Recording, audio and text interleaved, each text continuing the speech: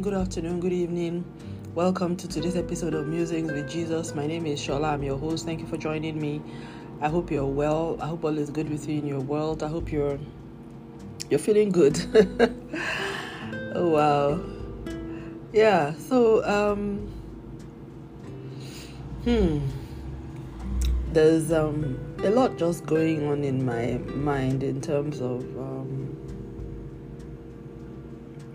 in terms of the world and life and things like that. And I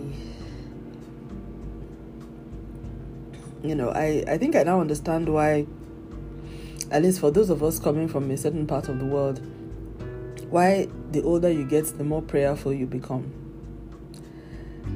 I mean, if you notice, most people who have grandparents, regardless of how wild they lived when they were younger, they become a lot more prayerful. And I think it's because at that time you've seen a lot, and you just get to realize the complexity of life and the fragility of life itself as well. And for me, what I think is also important is the right and the wrong of things. I continue to come back to this. This is something that I meditated on throughout last year, and I find that it's still a thing for me now as well. I remember when I was much younger, I used to think that the Bible, I used to wonder why God put so many restrictions on people. I was like, oh, no sex before marriage, all those things. I was like, you just like to spoil fun. I mean, like, yeah, But now I realize that God, everything that the Bible says, that God says through his word in the Bible, there's a big picture context about it. It's not so much about the minor details.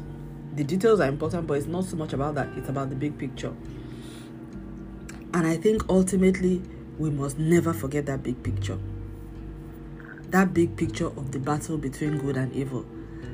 It must never be forgotten. It must never be forgotten that there is an ongoing cosmic battle that we are all a part of. Everything in this world is becoming more clear to me.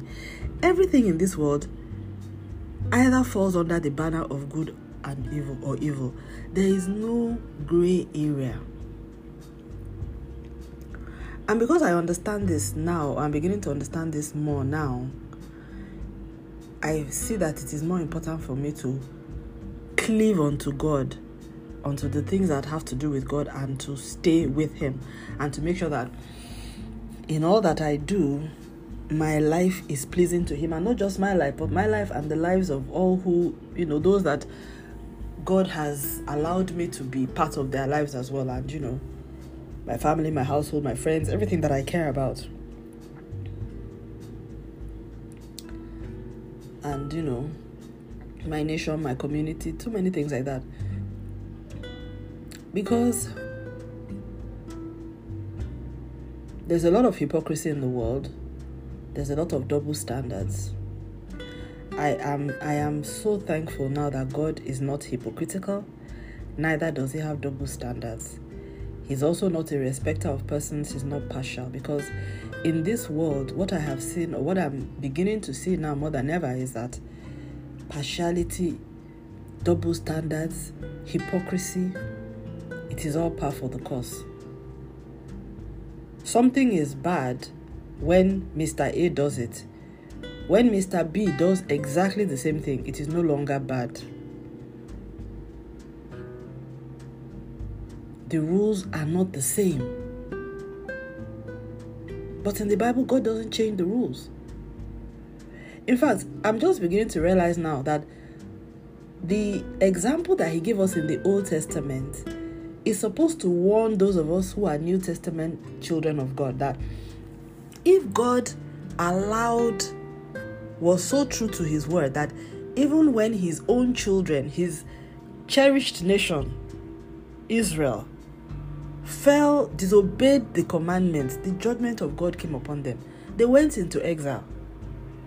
In fact, if not for the things that the disobedience over the years, perhaps they would still have been in the land, and the entire crisis that we have now, people now saying, oh, you left the land, other people have taken, maybe all of that would have been averted.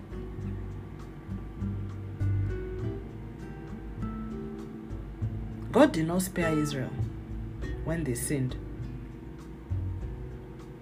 So if God did not spare the nation that all those wonderful things happened to, that he really literally moved heaven and earth for them, parted the Red Seas, fed them from heaven, sent prophets, fire from heaven to judge, carved out commandments on tablets of stone, glory, enriched the kingdoms under Solomon.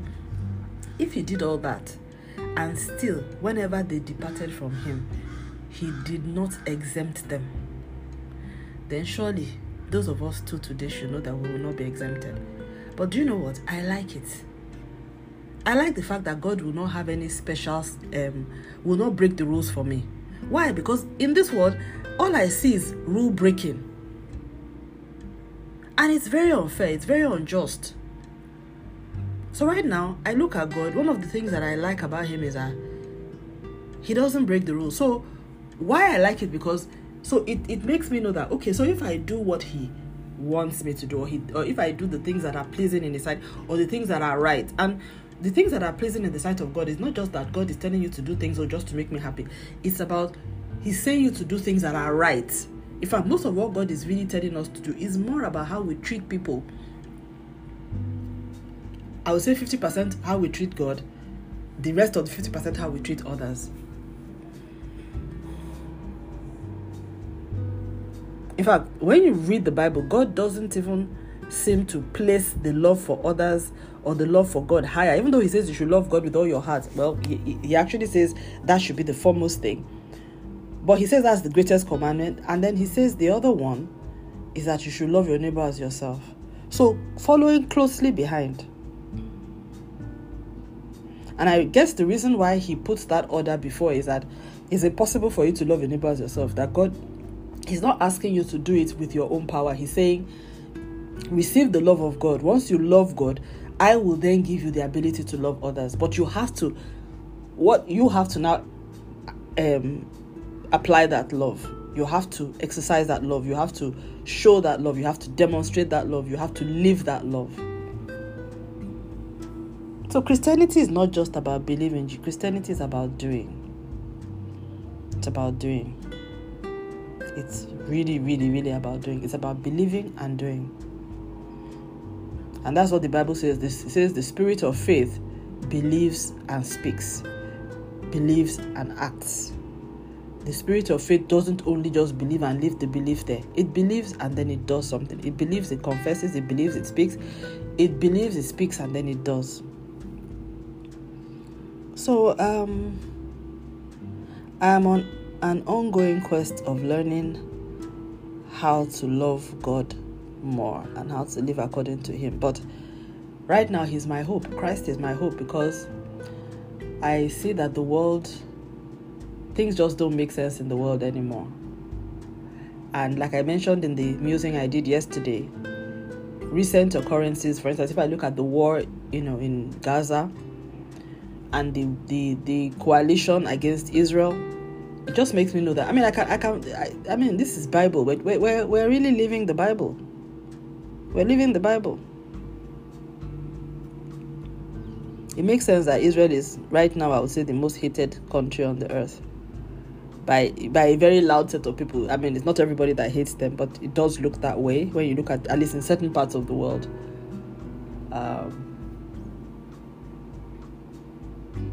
So I get the sense that the devil must be there's something he's really trying to avert, or he's afraid of something, because when these kind of things happen, there's stuff going on in the spiritual whatever. And please don't get me wrong, I am not exonerating Israel, I'm just saying that for the world that whenever, because I understand that this world is the prince is now, I now understand that the world system is evil. I realize that anytime you see the world as a whole coming together on something, it is never for good. You know what I mean? It's never for good. I know that now. Before, I used to really believe all that, that stuff of, oh yes, higher moral ground and all that. I don't believe it, because it's double standards now. You can see it. They choose what they ignore. They choose what they're going to give attention to, and they choose what they're going to ignore. So certain wars, certain conflicts, they don't get involved in it. The lives there don't matter. Certain injustices of society, they don't care. But the one they decide that they want to care about, you know what I mean? Like, I don't want to mention those things, Yes, they raise it to the top of the agenda. The presidents will speak about it. They will tell every nation, you must do it. You understand? While ignoring the injustices, the inequalities, the corruption, so many things going on that is killing the lives of billions of people across the planet. When it doesn't fit the overall satanic agenda. So what I'm trying to say is that now, more than before. So before, I used to look at God's commandments as, they were just, why is he always so tough? And I think if we don't look at the big picture, a lot of things will not make sense about what the Bible says. You'll be like, the Bible is outdated. Because if you look at the small details of it, it really doesn't, it cannot make sense in this world. But if you look at the big details, that a narrative, that there's the biblical narrative, and then there's the extra biblical narrative that is outside of the Bible, and that the anti-biblical narrative, in fact, I won't even say extra, there's extra biblical, maybe it is outside of the Bible, but it does not conflict with the Bible. But the anti-biblical narrative is not just coming from human beings who are just being philosophical. No, it is being actively promoted by Satan. And this is what every Christian must never forget. There is a spiritual battle going on. A decision to ignore Christ or to reject Christ is not just the same as, I decided not to buy a car, or I'm not buying that Louis Vuitton bag. It will have eternal consequences. I think that's the point I'm trying to make. And there are things that happen on this earth, the decisions and choices that we make on this earth, that have eternal consequences. And we have to be able to separate those defining choices from the normal everyday routine choices that are just inconsequential, like, buying a house, buying a car, changing your wardrobe. And what I think is that, I think that even in the church, we are not emphasizing this cosmic battle as much as we should, which is why a lot of people, Christians, do not know why it is important to keep themselves unspotted from the world. These were things that we were taught back in the day. But now people we don't realize that how it is, like when like maybe during COVID, during the pandemic, you needed to wear a mask, or that if you know that there's smoke, like there's air pollution, the air quality in the city is very, very bad. You will know that you need to go out and wear a mask, because otherwise you're going to get contaminated. So the guidance to you every day will be, please make sure you wear your mask, put on your air filters, and all of that. Because you have already accepted that and you realize that the air quality is bad, then you're taking preventive action. So the way you operate when you go out, when you are exposed, is different from how somebody who is not in a contaminated environment will act. So we Christians are going out as though we do not know that we are in a contaminated zone. We're just going, we're breathing in the air. We're not protecting ourselves, no nose masks, no air filters, nothing. I don't know that it is that we believe that maybe what we carry, in quotes, is so strong that it will not be contaminated. But no, even God himself says, keep yourself unspotted from the world. So in other words, there is action that I must take to keep myself unspotted from the world. Otherwise, the world will surely spot me. It will surely contaminate me. It will surely infect me. And part of keeping myself unspotted from the world is keeping myself from the lies, the deceits, the money worship, the idolatry, the cult worship. In fact, cult worship and personality worship right now on the earth is amazing. In those days, we had idols of wood and stone. Today, we are worshiping human beings. Some of them religious leaders, some of them influencers, some of them entertainers. People are some of them political leaders. So idolatry is rife. So to me, honestly, I don't see the Bible as an ancient book. Because a lot of the things that I see in the Bible, I literally see it happening. I see it happening now. I see kings, I see leaders that are carrying themselves around like Nebuchadnezzar. You know? Is the world right now, I don't know what has happened, but the world is really, to me right now, living like in biblical times.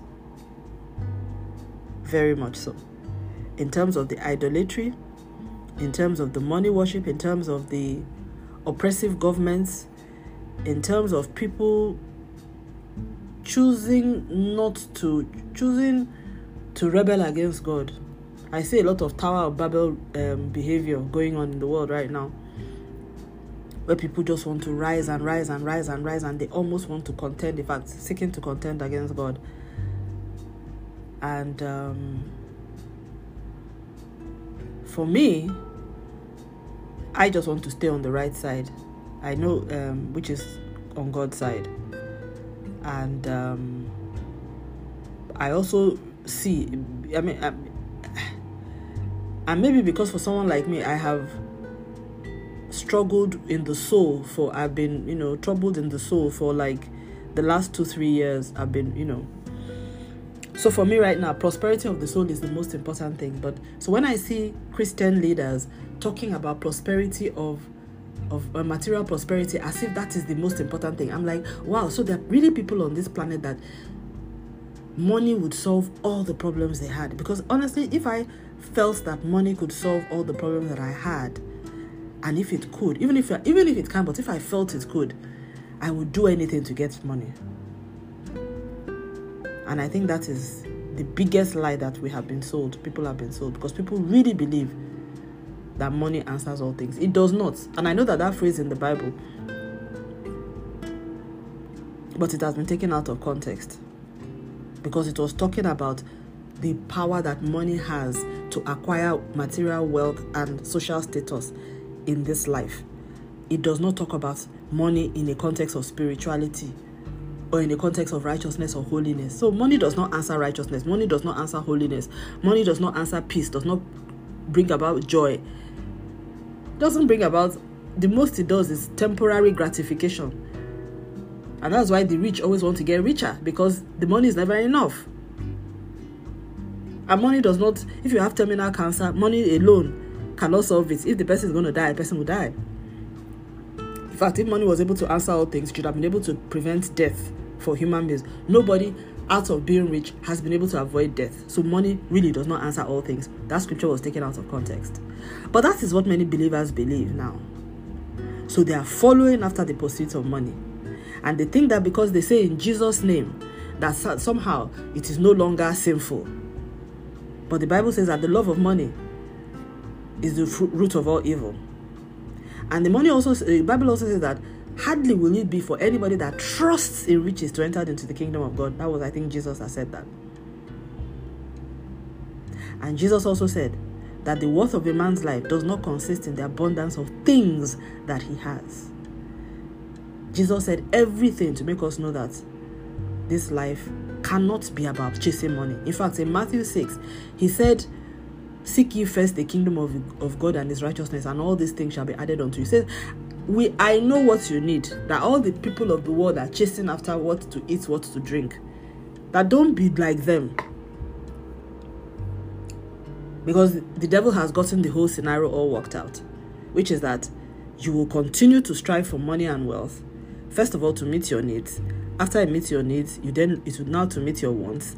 After your wants, it will then be your aspirations. After your aspirations, it will then be your glorification. After your glorification, it will then be your exaltation.